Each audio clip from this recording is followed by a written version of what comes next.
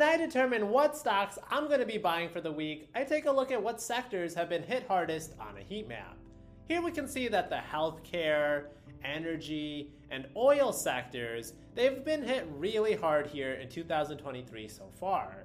This might actually present a really good buying opportunity when certain companies sell off more than others. Today I'll share 5 stocks that I've been buying or keeping a close eye on. The first stock you always have to keep an eye on is Realty Income, the monthly dividend company. They have a starting yield of just under 5%. This is a company that has a really diversified real estate portfolio of grocery stores, convenience stores, dollar stores, quick service restaurants, and those tenants, they pay Realty Income to lease out their land and to operate their businesses on. These are all locations millions of people visit each day, so it's no wonder how they're able to generate consistent cash flow from their portfolio. In 2022, the company completed $9 billion of real estate acquisitions and continue to have strong earnings and continue to reward shareholders each month with juicy dividends. Now, doesn't plan on stopping its growth anytime soon. They're estimated to complete another $5 billion in property acquisitions by the end of 2023. It's no wonder the company has returned 15% annualized returns since its IPO in 1994. 632 consecutive months of paying dividends, 99% portfolio occupancy, 12,200 different properties. I just don't see how this investment can fail. I currently own 49.26 shares of and I get paid $150 and counting. In real estate, I didn't have to lift a pinky to get, other than the pinky that I used to buy my shares. Well, actually, even some of those I have drip enabled, so no pinky was needed. Alright, the next company I've been gobbling up is Union Pacific, a $118 billion market cap railroad company. UNP dominates the western 2/3 of the United States with its rail line. Very few competitors in this space, huge barriers to entry. Rail is still heavily used today because it's cheaper than moving products by water, truck, or air. Almost anything can be shipped by rail. Popular items that get moved include fertilizers, food items, coal, plastics, construction equipment, automotive parts, and so many more. The company just set a record for the most income ever reported, bringing in $7 billion in profit last year. I really like UNP from a valuation perspective. It's down 20% in the last year. Its PE ratio is now down to the same amount it was 3 years ago, and it's well below its 200 and 50-day moving averages of 212 and 207 respectively. I currently own 15.10 shares of Union Pacific for $78.54 in annual income from this railroad giant. A new quick way to support the channel is hitting that Amazon affiliate link in the comments below. Do this right before you do your Amazon shopping, and anytime in the next 24 hours when you make a purchase, I'll get a small commission at no extra cost to you. It really helps out a small-time YouTuber like me for something that you are gonna do anyway. Alright, the next investment is actually an ETF, meaning it's a basket of stocks, and that is the good old SCHD SKID. This is another position I've just been continuing to dollar cost average into. It's the greatest dividend ETF out there, and about 4% of SCHD is made out of Home Depot, which just had an abysmal earnings report. Missing earnings for the first time in almost 4 years and having a flat outlook for sales this year.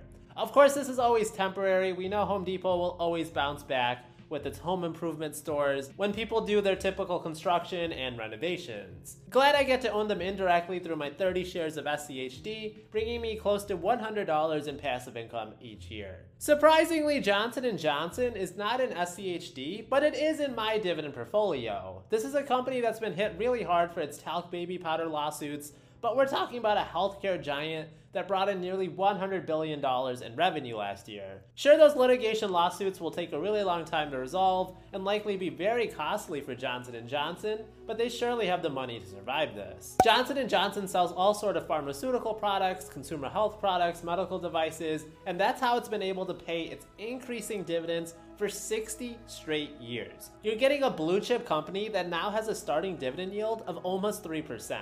Johnson & Johnson is well below its 50 and 200-day moving averages of 170 and 171. The consensus analyst price target is 176, meaning there's a potentially 11% upside from today's prices. That's why I'm continuing to dollar cost average into this blue chip company near its 52-week lows and get paid about $69 every year for my 15 shares. And remember guys, each share that I buy is another worker that I have working for me toward my financial independence goals. That's just a little bit less harder I need to work at my 9 to 5 because I have another stream of passive income. Alright guys, another REIT that I'm keeping my eyes on is Vici Properties. Vici is definitely not on any discount in terms of where it traditionally trades, but this is a fantastically ran company. They just announced earnings, increasing their total revenues by 100% year over year. That is insane growth. Their AFFO increased 75% year over year. For those that don't know what Vici is, this is a real estate investment trust that specializes in acquiring land that is typically associated with gambling and other forms of entertainment.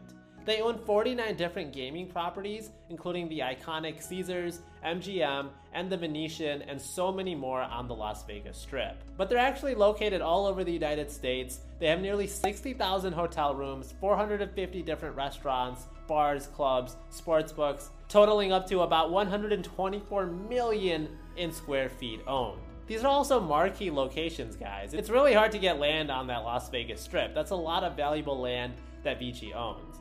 Vici just announced they're actually now coming to Canada, acquiring 4 gaming properties in Alberta, Canada, just another way that they continue to grow value for their shareholders. Remember, Vici's leases have an average length of 42 years. That's essentially guaranteed contractual rent that can prove to be predictable cash flow for Vici and their investors as long as their tenants keep paying.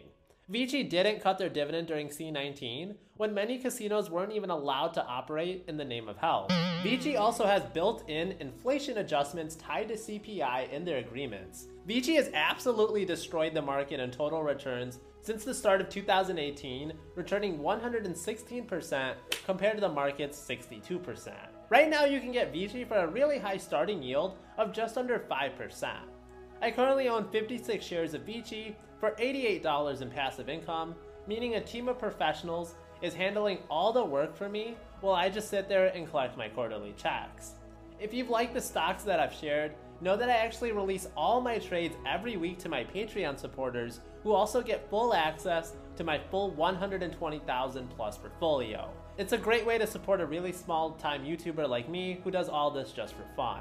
I make very little for the time that I put into these videos, so if you've enjoyed the video, consider hitting that like button, subscribing, and leaving a comment. They all really help in more ways than you could ever know. I'd love to hear what stocks you're buying in the comments. As always, my videos are found in podcast form under the Collect Cash podcast name.